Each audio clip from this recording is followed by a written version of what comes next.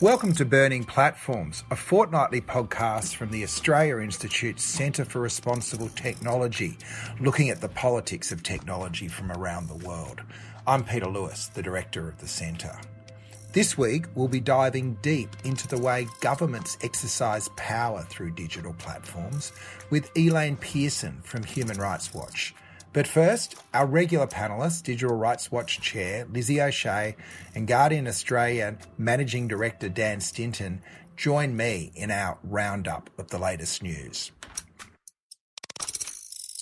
I'm going to invoke Packer's privilege today and go first, mainly because the centre this week has put out this beautiful book, The Public Square Project, which is a series of essays thinking about the sorts of online spaces we want to be having into the future and where we are now and whether that's tenable. And both Dan and Lizzie were generous enough to contribute this collection, and we launched it in Canberra on Wednesday night with a terrific discussion at a Politics in the Pub event, which should turn into its own podcast at some point down the line.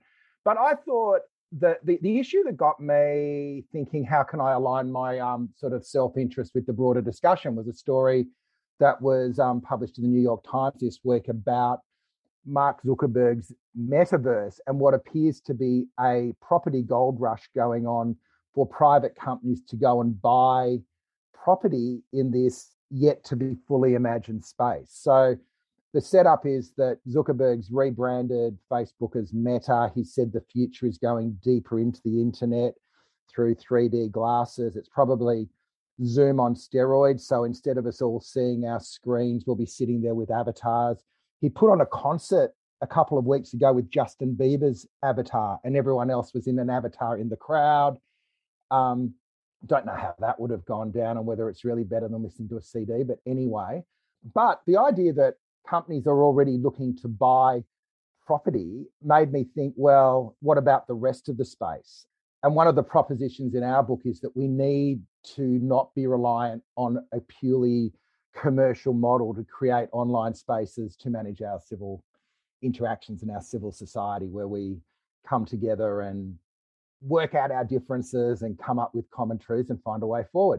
So given that, in a way, the focus of Public Square Project is really about the internet as it is now, thinking about how you make that work, it just struck me as interesting that the story's already moving on in a way, and maybe it is just a wormhole with no end, but there's also a whole lot of vested interests now that are really banking on this whole virtual environment becoming a reality. So I don't know, it's blowing my mind a little bit to even try to find the question. And I guess maybe to start with you, Lizzie, what do you think, apart from is this total BS, the questions we should be asking as we watch this opening up of a new commercial space in the cyber world? Yeah, I mean, it is tempting to treat it as a load of BS. What I would say is, well, for reasons that are obvious, I was reading the article, probably people saw that a yacht sold as an NFT that I suppose can be used in the metaverse. I'm not even really sure what that means, for $650,000. And if you look at a picture of it, it looks like a Lego model. And I'm not really sure what the purpose of it is at all, except, I guess, kind of signal of status. But clearly people are investing in this. And it's a lot of smarter minds than mine who are more familiar with the space have all sorts of projections and ways of discussing why this works, why essentially you can create, I guess, a form of scarcity in a place that arguably has no limits, that gives things value in the real world. But I have to say as well, a lot of that speculation feels to me a bit like it could be as right as me saying that it's a complete bubble that won't last. And so, I'm happy to be the person that says that in the event that it's true, because it feels just as likely as anything. I mean, of course, the thing that concerns me is the same thing that concerns you, Peter, that if this is a kind of what, in Marx's terms, or this is what Marx described it as in his writings at the time, as primitive accumulation, like where people go in and take things, put their flag in the soil, like they did in Australia. Colonialists came here and claimed the land as a way of expanding, capitalist markets and the capacity to produce things and make money in the marketplace. Is this another example of that in a 21st century setting? And if that's the case, what is left for the public, and does the public need to have a space that belongs to them, that everyone can participate in, that isn't owned? Can we stop that drive to accumulate before we've had a chance to discuss what ought to be demarcated and available for everyone to participate and enjoy, rather than just individuals who've bought stuff and have money to do so? I find it difficult to tell, because of course if it's limitless resource, maybe just the answer is that public institutions should be claiming space for that purpose. They don't necessarily have to buy it. But in the metaverse, we do create places in which people can participate in public life. There is a whole, I think probably the way to think about it is in terms of layers. And we've had a discussion here previously with Michaela who works in VR, and she talked about how, I guess, the metaverse as well, in terms of virtual reality, is multiple layers. And it's not just the space itself, it's also how you access it through headsets and the like. And that Facebook or Meta is interested in trying to control those different layers of the metaverse. And that's probably, I think, where the discussion might need to be had, not necessarily around does the public need to have its own real estate in the metaverse, but also how the metaverse is structured and how our access points will be controlled by private corporations, that those different layers of it are just as important. That's probably the way I'd like to try and make sense of it, or I feel that we will. In a way, it's like the Wild West, except the Wild West is already owned by a global corporation, and then other people are buying bits of the global corporation's Wild West. So there is no openness about it from day one. Perhaps like Westworld, in fact, Peter. Well, one of my favourites. Dan, what's your take? Probably similar to Lizzie in a way. I mean, this feels skeuomorphic to me. And what I mean by that is it feels like we're applying the sort of the offline world ideas to an online world or the metaverse, whatever you want to call it, where it doesn't really belong. It sort of reminds me of like early films, which were effectively just a camera filming a bunch of people on a stage like a play. And it took about a decade or so before we realized that we could actually have close-ups and utilize the craft. I mean, one of the benefits of digital and online spaces is that they are effectively infinite. You can have, an infinite number of people, in theory at least, able to consume content and the like. And so having property rights per se on a particular place just seems, I don't know. I mean, I do think there is, and we're going to get into this in the next topic, I do think there is a huge amount of benefit that comes, or innovation that will come off the back of having property rights in digital spaces, and we'll get to that. But this one just feels like buying up space in the metaverse, just when you can right-click and create another one, just feels a little bit silly. And if I'm wrong, though, let's say that I'm wrong, and I've been wrong about many things before, so I probably am here as well. But let's say I'm wrong, and this is actually a new gold rush or a new property land rush, and I'm missing out. I guess the question I've got is, again, probably another poor analogy. At the moment, we're going through a process of rather frustrating process, I've got to say, of considering renovating our house and negotiating with the council. Who's the council in the metaverse? Who is responsible for making sure that what gets built is appropriate and fair for everybody that's in there? And I just, once again, it probably echoes Lizzie's point. It goes to private companies making their own rules here, which we've seen how that worked out. That might be a question for Elaine. Like, we're talking about property rights in the metaverse. Would there be human rights? I'm just throwing it out at you. I don't expect you to have sort of gone too deep down this wormhole. To be honest, I'm still struggling to understand exactly what the metaverse is. I mean, I think for me, I guess the way that I had conceived it with the property rights isn't this just really about like advertising? And so companies wanting to get in to sort of be on the ground, sort of advertise their spaces in the same way that I guess with the internet, there was this rush to like secure certain domain names. So, for instance, whenever I try and go to the Guardian page, I always end up at this other Guardian webpage, which is also a news blog, but it's not the Guardian Australia, because someone's obviously bought that domain. And so I just wonder if the same thing is happening now with the metaverse. Like, there are advertisers thinking, I need to get in there because I need to sort of claim my stake in the ground. I don't know that there's necessarily certainly something that we haven't thought about. Well, the other part of it is that this may just be a vehicle to find some value in cryptocurrency. I know, Dan, your chosen topic is Jack Dorsey's pivot from Twitter to Square, which is his big, cryptocurrency play. And in the metaverse, the idea is it'll be sovereignless, and so you can create your own currency and your own deal. So do you want to step us through? I know you've had a degree of enthusiasm around some of this thinking, so I'm actually interested in getting the vibe off you on what's going on there.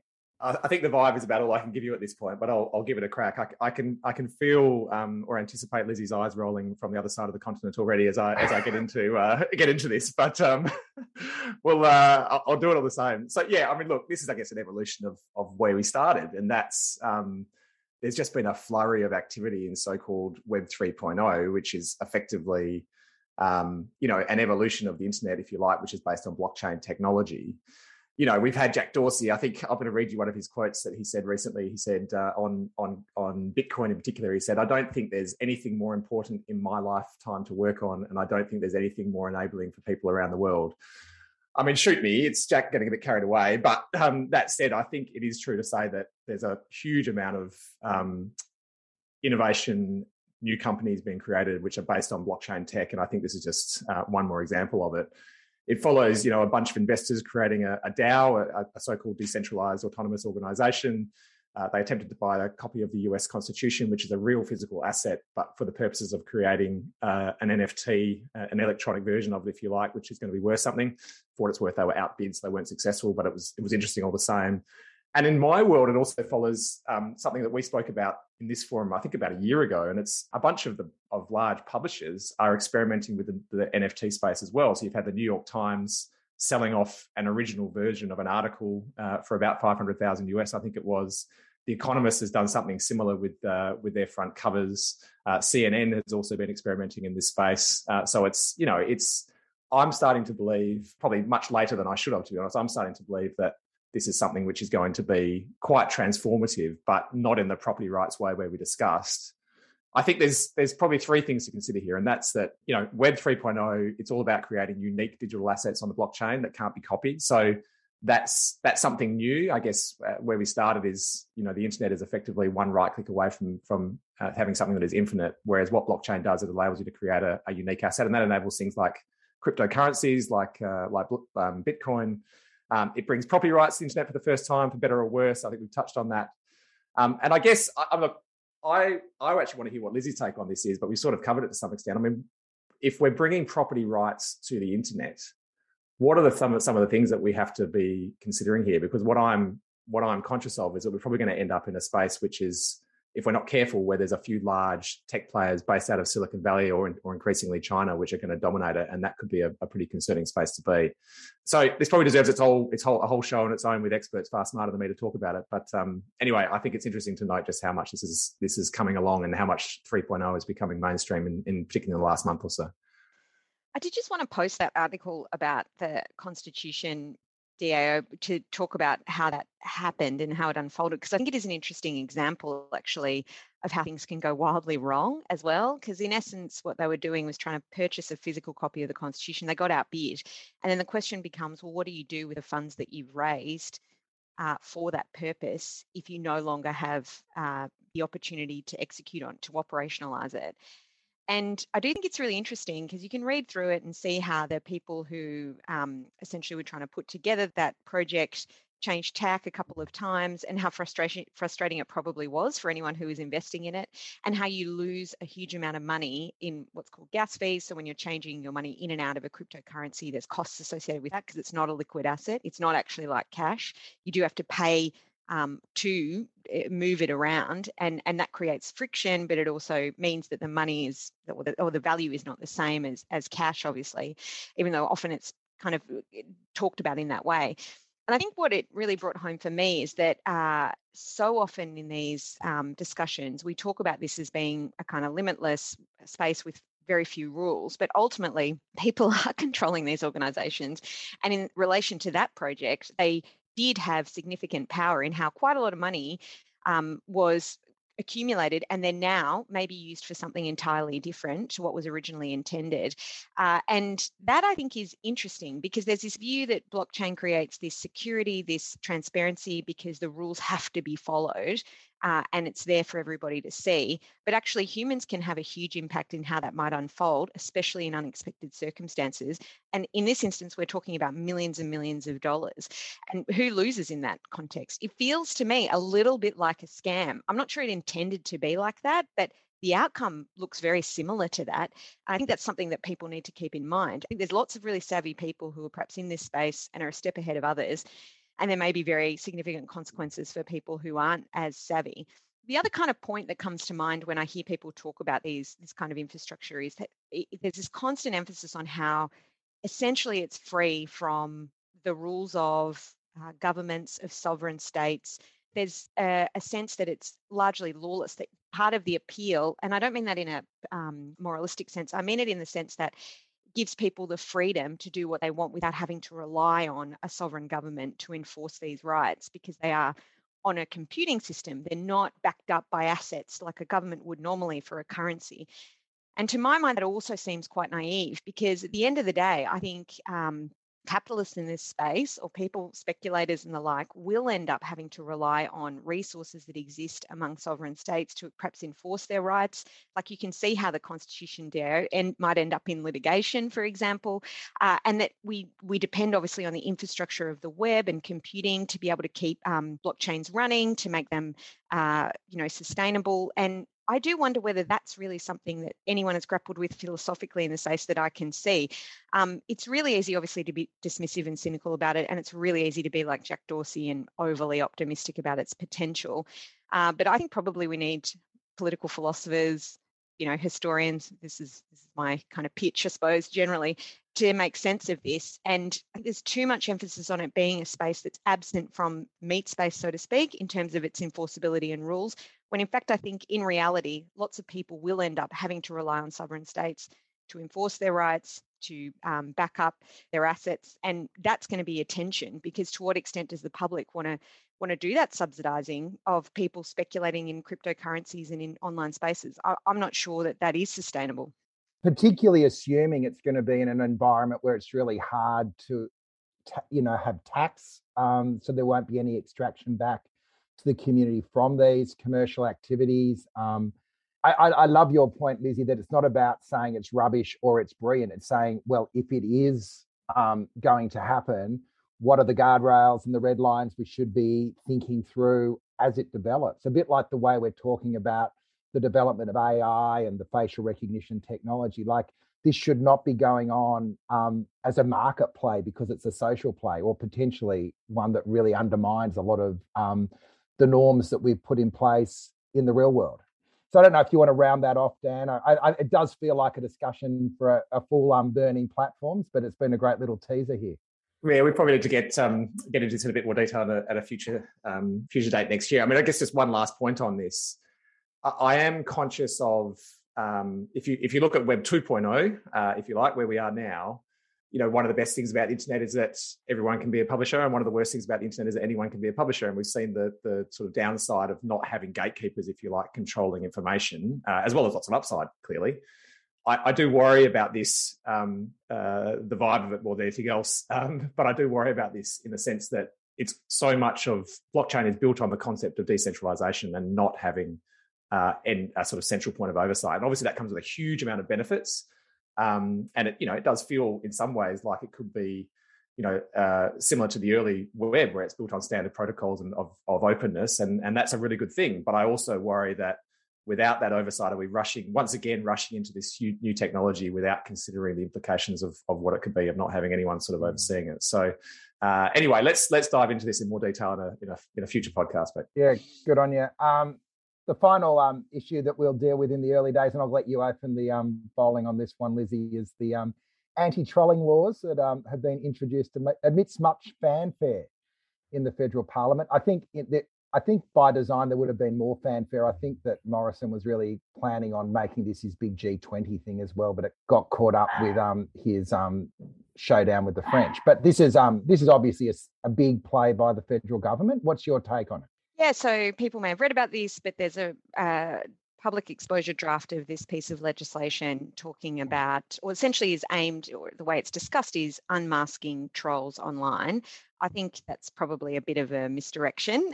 What the legislation does is it essentially removes liability for media companies who may have comments being published on their page on a platform like Facebook. So people might recall the Voller decision, in which media companies were held liable for comments that may be defamatory posted on a social media platform. And what that does then is puts it onto social media platforms to be liable instead of media companies. And then what it does is it creates an incentive for those social media platforms to keep a register of the contact details of every user, so that to avoid liability themselves, they can point a defamation plaintiff to the individual poster themselves. So it creates a mechanism for people to be able to access the details of somebody who's posting online through a social media platform, so that someone can sue them in defamation. So it's really a proposal that's designed to give more rights to defamation plaintiffs, which I think it's fair to say Australia sits probably at one end of the spectrum when it comes to defamation and its potential to be misused by those in power, in my view. I think we definitely need to reform defamation laws for that reason.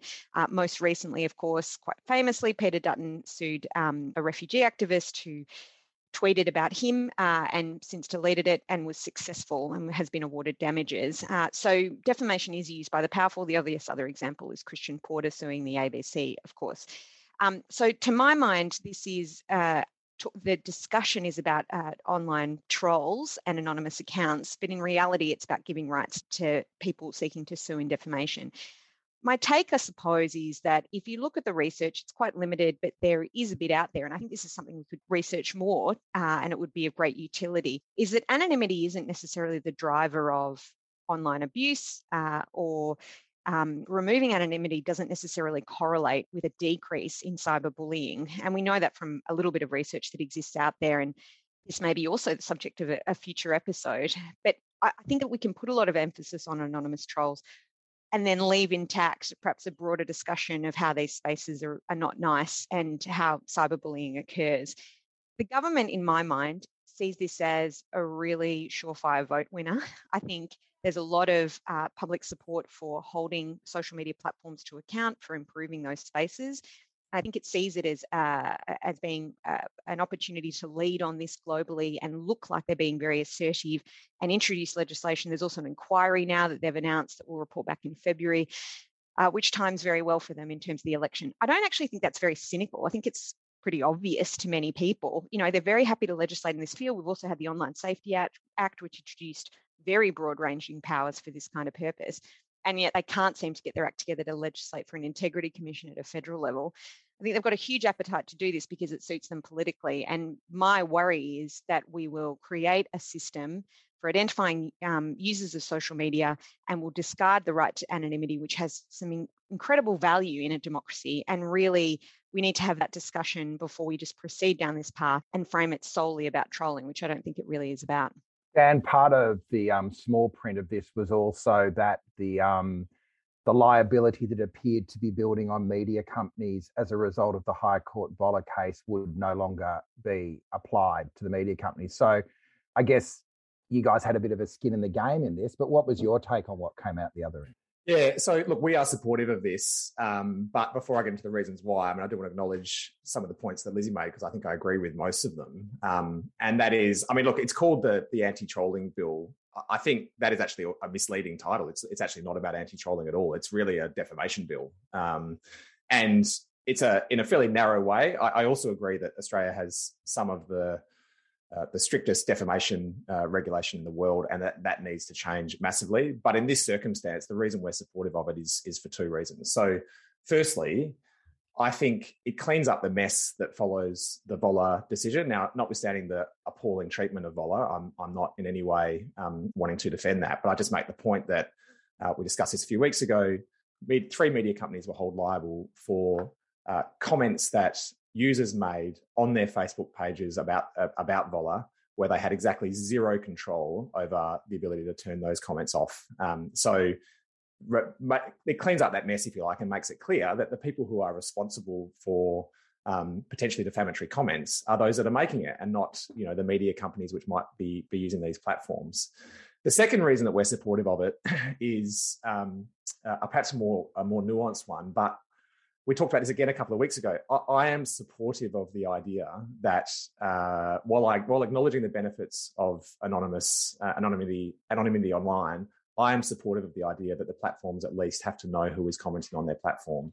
Not because I think this is necessarily going to make a huge difference to defamation, but just because I think this is a step in the right direction to forcing the large social media platforms to take their responsibilities seriously of knowing who's on their platform. And if this is some way of mitigating the use of fake accounts for what is trolling or potentially spreading of misinformation, disinformation, particularly during election cycles, of which we've got one coming up in May, most likely, then I'm supportive of it. So for those two reasons, I think this is for the good. I just think it's wrapped up in part of an agenda of bashing the platforms, and that's unfortunate because it takes away from the benefit of what this legislation is actually achieving.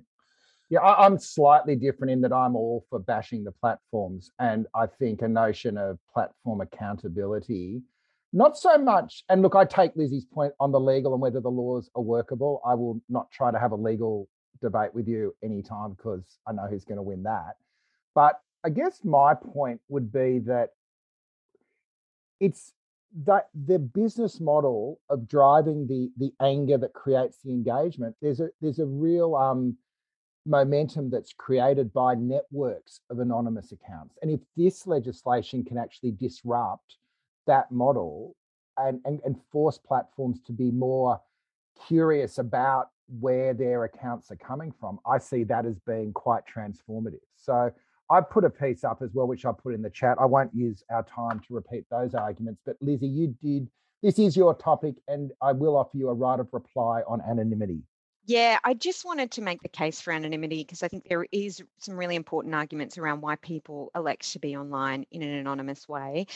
Most obviously, it facilitates dissent and the capacity of whistleblowers to be able to communicate with journalists. Those kinds of things are quite important. You know, if you're a public servant, you're probably subject to pretty rigorous HR requirements that avoid you being able to really meaningfully participate in online life. And, you know, that's the kind of baby I think you throw out with the bathwater. I also saw a really interesting article recently about a doctor who was supportive of trans rights, who was essentially censured by the professional body for tweets that he'd made. And you can see how someone even like a doctor who's participating in online spaces on controversial topics, including things like trans rights, might wish to do that anonymously for professional reasons too. The other component, of course, is that there's many young people who wish to explore their identity in online spaces that might not be living in a safe environment, that might not have supportive parents. And you can see how a scheme like this that requires that social media platforms hold contact details of users may end up being used in quite exploitative ways, you know, including to protect children supposedly by giving parents access to this information in ways that might actually cause harm. But isn't that an argument to come up with a model where that data is held somewhere safe rather than allowing the status quo? Like, my only concern with where you end up is that it kind of endorses status quo. I don't think that's true. I mean, I think there's a real appetite for change around how, for example, elections are monitored and social media spaces are used. Privacy reform, for example, which is just sitting out there. You know, the government has not actioned this or progressed it in the way that I would have liked, even though it's been discussed as being a field that requires extensive reform. Privacy reform is one. There's lots of different ways in which, you know, and obviously that includes the use of political organisations using social media. There's lots of ways in which we could start to regulate for those kinds of problems rather than seeking an end to anonymity as a way to serve them in perhaps a secondary way. So let's look at the harms that are being caused. Let's look at the problems in online spaces, and then let's devise a solution. I'm not for accepting the terms that have been put forward in this debate by Scott Morrison. I think it's a bit dangerous to do so.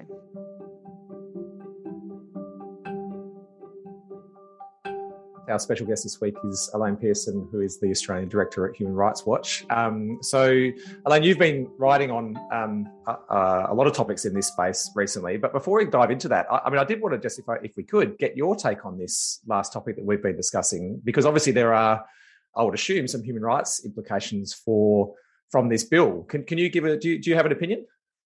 Yeah, I think I'm largely with Lizzie here in this discussion. I mean, I think anonymity really is an important thing to protect. And I think, we want to make sure that measures taken are necessary and proportionate. And I don't know that, making it easier to sue people for online defamation is a good enough reason to insist, on, these broad-based reforms. I mean, I'm actually quite worried that other countries, potentially might look at what Australia does and then use it in a way to go after, for instance, dissidents who might have, a different identity online. We've already seen that happen, where Chinese authorities question people about, the Twitter accounts they've opened in Australia, and people have thought that they've done it under a pseudonym, thinking that they're safe. I am worried that if the platforms have that power of collecting vast amounts of information that potentially could be used in a way by other governments to really sort of silence criticism and dissent that they don't like. So, I think, and I also think that, a lot of those online defamation cases, like the one that Lizzie mentioned with Peter Dutton and Shane Bazzi, Shane Bazzi made those comments in his own name. He wasn't hiding anonymously online. And I think in many of the cases it's that. So, I also think the rich and powerful, like, particularly people who are in the public eye, like our politicians, they have to have a bit of a thicker skin about these things. And I think Peter Dutton's actually drawn way more attention to those remarks by suing Shane Bazzi than if, Shane had have just, written that tweet and been done with it. Which is a nice segue, actually. You wrote a piece which touches on a lot of these themes, which we discussed a few weeks back on India and how some really disturbing developments, if you like, of how India is doing exactly or similar things to what we've been discussing here in utilising identity, if you like, to stifle debate and criticism, amongst other things. Do you want to give us a sense, Elaine, on what some of the things that could go wrong here, what India is doing in order to effectively abuse human rights in their country? Yeah, it was interesting to have Narendra Modi speaking at the Sydney Dialogue a couple of weeks ago. And I think, he talked about, the importance of openness, of the internet, when in reality, actually, India is the country that has more internet shutdowns than anywhere in the world. And, that's largely in Kashmir, but it's also been to respond to the farmers' protests. And this has really important human rights implications in terms of stopping people's ability to organise, communicate, seek information, but also it has economic consequences. These internet shutdowns has cost the Indian economy billions of dollars. And that's just, one example. There's also been these new IT rules that have been introduced in India, and they compel social media companies, digital news sites, and others to restrict certain content. So in a way that really encourages self-censorship. Also what we were talking about earlier with Australia, in India, these new IT rules also require traceability of information.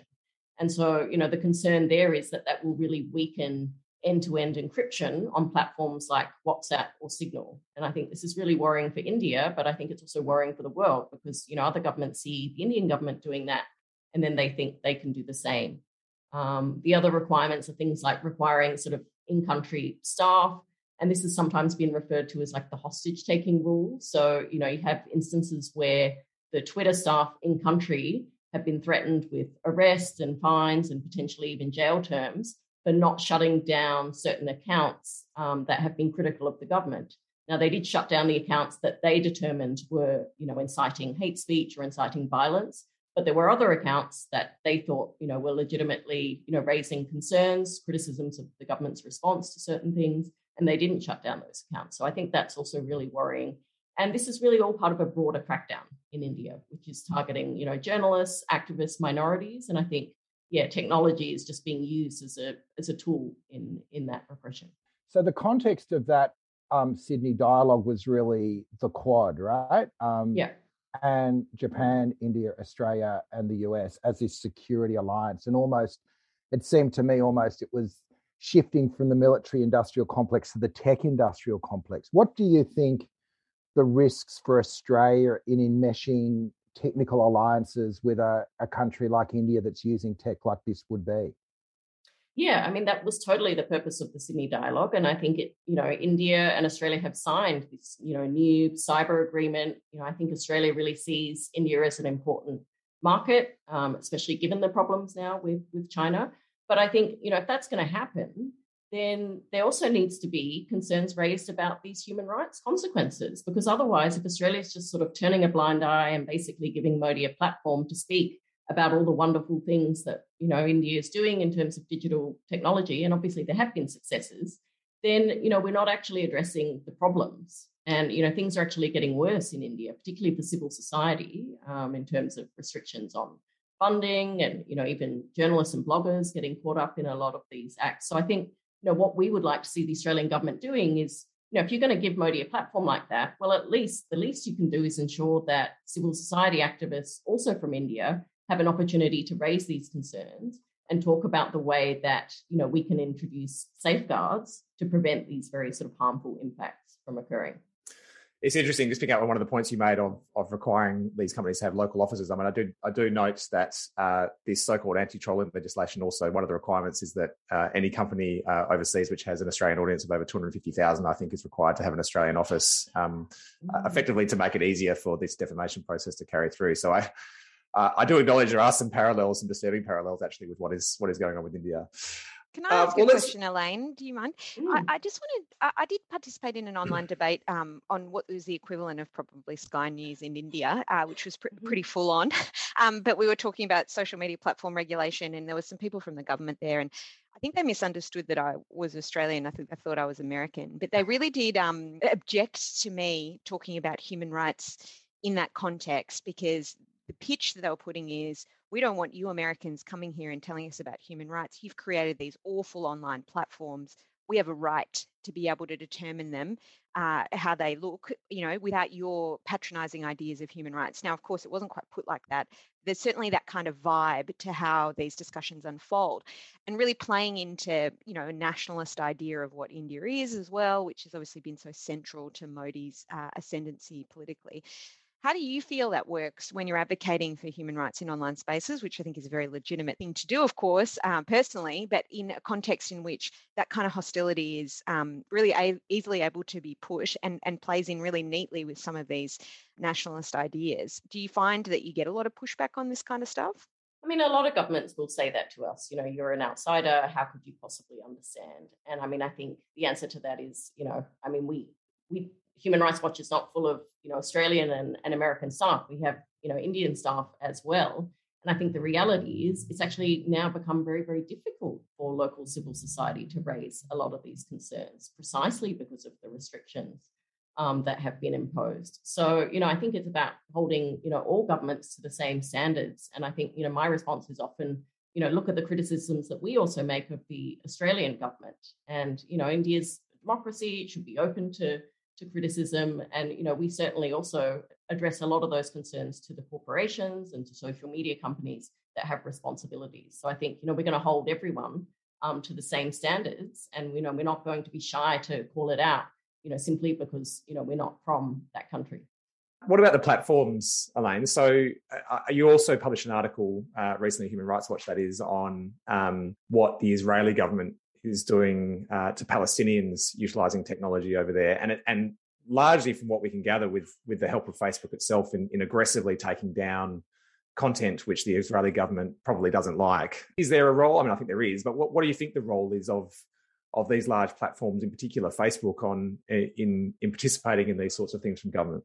Yeah, so I mean, just to explain, so during the recent May hostilities in Gaza, Facebook actually was wrongfully removing and suppressing content on human rights abuses that was being shared by Palestinians and their supporters. So we did a bit of an investigation, looking at this. And I mean, I think it's kind of interesting because obviously there's a lot of discussion now about Facebook not doing enough to respond to hate speech, not doing enough to clean up toxic discussions that can have quite deadly, consequences in places like Myanmar. But, this is a case actually of overreach. And I think, obviously the platforms have been struggling for a while, how to prevent, misinformation and hate speech from proliferating. They've been, trying to hire more people who speak local languages to do the content moderation. But I think, it raises this question of, well, what do you do if you hire people who also have inherent biases? And those biases are then reflected in how they're moderating the content. So I think you need to continually monitor for that. With Facebook, they have this oversight board, and the oversight board actually recommended that there was an independent investigation into content moderation during that period. But, with all of these things, the oversight board has been set up, but, there's no obligation on Facebook to actually implement its recommendations. So, still lots to do. Yeah, I mean, nothing's going to get in the way of Facebook's profits, I don't think. I think they've demonstrated that. I mean, what's really interesting on this point, though, is that, and again, we've touched on this many times in this forum before, but, well, perhaps not surprising, but an interesting revelation is that Facebook spends a huge amount of time on and expense on moderation in the US, particularly in the last election, but they spend virtually nothing on overseas territories, and we've seen the consequences of that in Myanmar.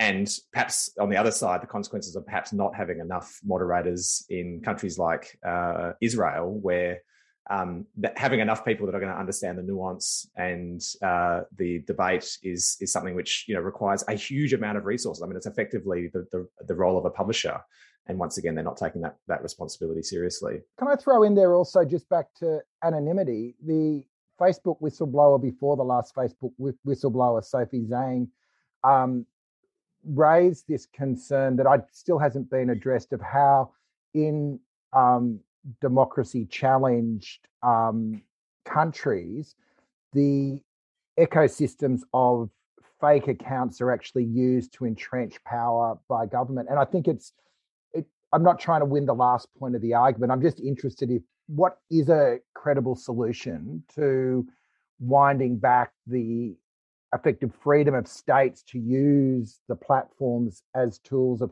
coercive control. But aren't these two slightly different problems? Because what you're talking about is widespread, in somewhere like Myanmar, widespread use by the government and the military of social spaces to essentially prosecute a political agenda, which arguably resulted in people dying, in genocidal tendencies, as opposed to identifying individuals who used the cover of anonymity. I'm not trying to pull the two together, but I'm saying, what is the solution to that one, where the ecosystem of anonymous accounts, according to this whistleblower, creates the momentum to actually distribute and embed that information into those communities? I think it's a very wicked problem. And I think in addition to what you were talking about, Dan, I don't think it's just a problem of resources and money. It's also the bargain that they make in offering the service in particular countries. I mean, often we talk about this in relation to China, but this is an example of a supposed democracy, Israel, that profess to be a democracy, engaging in exactly the same kind of behavior, using social media platforms as a proxy to crack down on dissent and to sanitize these online social spaces in ways that suit their agenda. The question I think that we need to come to terms with is, we like to think these platforms will apply the rules in the US around freedom of expression and stuff in other places, but they clearly don't for business reasons. And I don't think that's a matter of resourcing or under-resourcing disinformation and content moderation around that question. I think it's around their political decision to enter that market and then take that Faustian bargain of then doing the government's bidding in order to stay. And I suppose the point is that a lot of fear-mongering happens in respect of this around China, and then democracies differentiate themselves from authoritarian regimes in China. But there are other places where this occurs, and Israel's a prime example. I'm not sure there's easy solutions to it, but I think there's a couple of reasons why. It's not just resourcing, it's also the political context in which they operate. Yeah, China almost gives all these democracies a leave pass because what they're doing is so much more extreme that that places like Israel perhaps get away with it, which is a nice segue actually back to you, Elaine. So what about China? I mean, I know that you've Human Rights Watch, that is, has published a series of articles really on some of the abuses going on in China and their use of technology, particularly with regards to surveillance. Can you give us a sense of what's going on there? Yeah, so I mean, one of the reports that we did focused on a surveillance app that is used by the police in Xinjiang in China, really to monitor the movements of Uyghurs. So this is an app that we reverse engineered, and basically it collects information about where you go, what websites you use, who you're meeting with, what apps you have on your phone, how much data you're using, whether you have VPNs or, if you have the presence of WhatsApp or Signal, you might be using those things to communicate, with people outside the country. All of these things can be grounds for suspicious behavior. And if you are deemed to be someone who is, potentially, threatening to the state, then on the basis of that information that's collected, you can be sent to political re-education camps. So, I think this is really concerning. Obviously there's been a lot of information about what happens inside the camps, but it also means because there is this mass surveillance state, that is prepared in Xinjiang, you have people modifying their behavior in order to avoid detection. So, it might be just very basic things like, instead of speaking Uyghur, you're going to say ni hao, in Mandarin when you speak to your colleagues. You might not want to go to the mosque. You might not want to grow a beard if you're a man. You might not want to wear a headscarf if you're a woman, because you're trying to evade the attention of authorities. And so I think, the fact that surveillance has become really this daily tool of repression, it almost becomes like, well, you don't even really need the camps anymore. You have the threat of the camps there. But actually, it's been quite an effective way of, really changing people's behavior and changing how people interact with one another to the point where, they're just not even talking about things that they know might be considered politically sensitive. I mean, it's not a stretch to draw parallels with 1984 here, is it? I mean, it is when there is that much surveillance ongoing in China, and from what we can gather, it just seems to be accelerating rather than the other way around. And particularly with the use of facial recognition technology, which I know Lizzie has talked about a lot and has lots of concerns with, and I think I share all of them. What's your take on that particular technology, Elaine? Is facial recognition technology being used in China and in fact anywhere else around the world for similar ends? Yeah, I mean, facial recognition technology is a huge part of it. It's part of building that, data map of Uyghurs.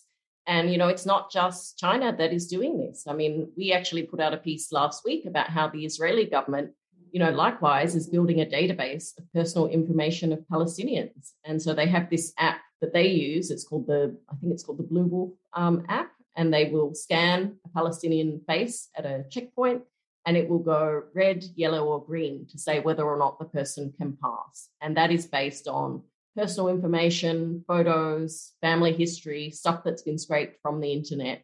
And it basically assigns them a security rating. So, I think this is really dangerous that we have these surveillance technologies that are available and that are being, exported, quite frankly, to other countries and being used in a way to target anyone that the government doesn't like. It's a massive industry, right, Elaine? It's a multi-billion-dollar industry, biometrics. And, there's an analysis that borders are going to be the place in which a lot of this technology is developed and experimented on.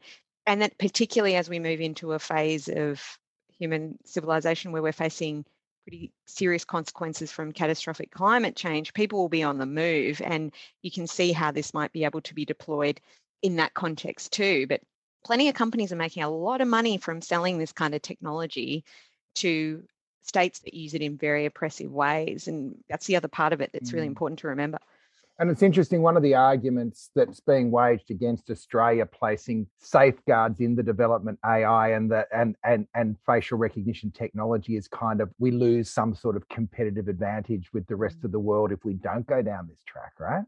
Well, I worry that it becomes like then this race to the bottom on, sale and transfer of surveillance technology. I mean, certainly we would like a moratorium on, some of these technologies being used unless there are adequate safeguards in place. And I think, it's quite interesting to see. I think it was just a few weeks back. So there's been a lot of talk about Pegasus. I don't know if you've talked about that, on this show, but, it's this spyware that basically can be used and has been used to spy on activists and journalists, and lots of different governments have been using it, including the Indian government. And the US has actually just, recently blacklisted NSO Group, which is the Israeli company that, makes Pegasus. And I think, if we're looking at, malicious cyber activity, I mean, it was just yesterday that the government passed new grounds for targeted sanctions on, foreign individuals and entities. Then I think we also need to look at, where this kind of technology is being used in malicious ways to spy on activists. I also think there should be actions taken against those entities. We certainly shouldn't be allowing them to, sell their gear here and use it in Australia. Just picking up on that point then, Elaine, and perhaps going back to where we started. I mean, I know that Human Rights Watch looks at these things on a global basis, but what do you think the lessons are for Australia? We're obviously seeing some really concerning developments, which we've obviously gone through over the last 15 minutes or so happening around the world. Are there things that Australia should be doing now, do you think, to mitigate the risk of similar things taking hold here? Yeah, I mean, I think governments do need to set rules around surveillance, and I think they do need to oblige companies to follow those rules. And so, one thing, as I just mentioned, would be, having a moratorium on surveillance technology that is being used to commit serious human rights abuses, and sanctioning the companies that, use that sell and profit in technology that is used for those purposes. I think that's something that, the Australian government could do. And I think, there is a lot of talk now about, what are the adequate safeguards in place. But I think, there's also a danger sometimes, like we were talking about that, the trolling legislation. I mean, we've also seen, sometimes governments see, the Australian government is introducing, certain legislation to make it easier to sue people online. I worry that then, the Indonesias and the Vietnams and the others will say, well, see, Australia's got this technology to make it easier to sue people who are saying things that are uncomfortable. We'll also adopt cyber laws that make it easier to criminalize speech that they don't like and almost use it as a justification. So I think that's why it's really important that democracies like Australia and the US and the UK actually take a very strong position on these things and don't let things creep in just to make it easier for rich and powerful people to sue other people. There was an interesting observation at our launch on Wednesday night, which we'll probably put up as a burning platforms over the summer, from Nicholas Davis, who's really smart Australian guy who's come back from a decade at the World Economic Forum and contributed to the book of essays as well. But he made the point that we often think about the way we approach technology, the platforms, as either regulation or not regulation. And his observation was there is one model where governments regulate the platforms and another model where governments empower citizens to have rights in a digital space. And that seems to be an interesting way of changing the way we look at some of this, and probably one that I will reflect over as we go back over this discussion as well. Which is I think brings us back to what Lizzie touched on before as well, which is one of the places they could start is with privacy rights and with actually implementing some regulation, which is underway. I mean, in fairness, there is a discussion paper live at the moment with a ridiculous deadline for submission. But it does go to the choices and the priorities of the government. So they've moved really hard on the News Media Bargaining Code, and they've moved really hard on the DEFO, which is basically both promoting interest of particular interest. But what's sitting there waiting for action is reform of privacy, the human rights and technology paper from Ed Santos. So it's almost like the choices the government's making as well is a bit of a tell, right? Are you suggesting that they're only choosing the things that the media companies will support, Peter? I think it gives it a bit of momentum, doesn't it? So just because privacy actually targets the business model, like their business model is engagement because it allows them to have eyeballs for advertising, and that I think is where privacy is so important. If we're actually going to talk about regulation that targets the excesses of the business model and stops them, working for shareholder value at the expense of everything else, that is where we should be looking. So it's just a bit tiresome for me to be the person that has to say that. But anyway, this is what I like about this platform, because we do have disagreements and they're very civil.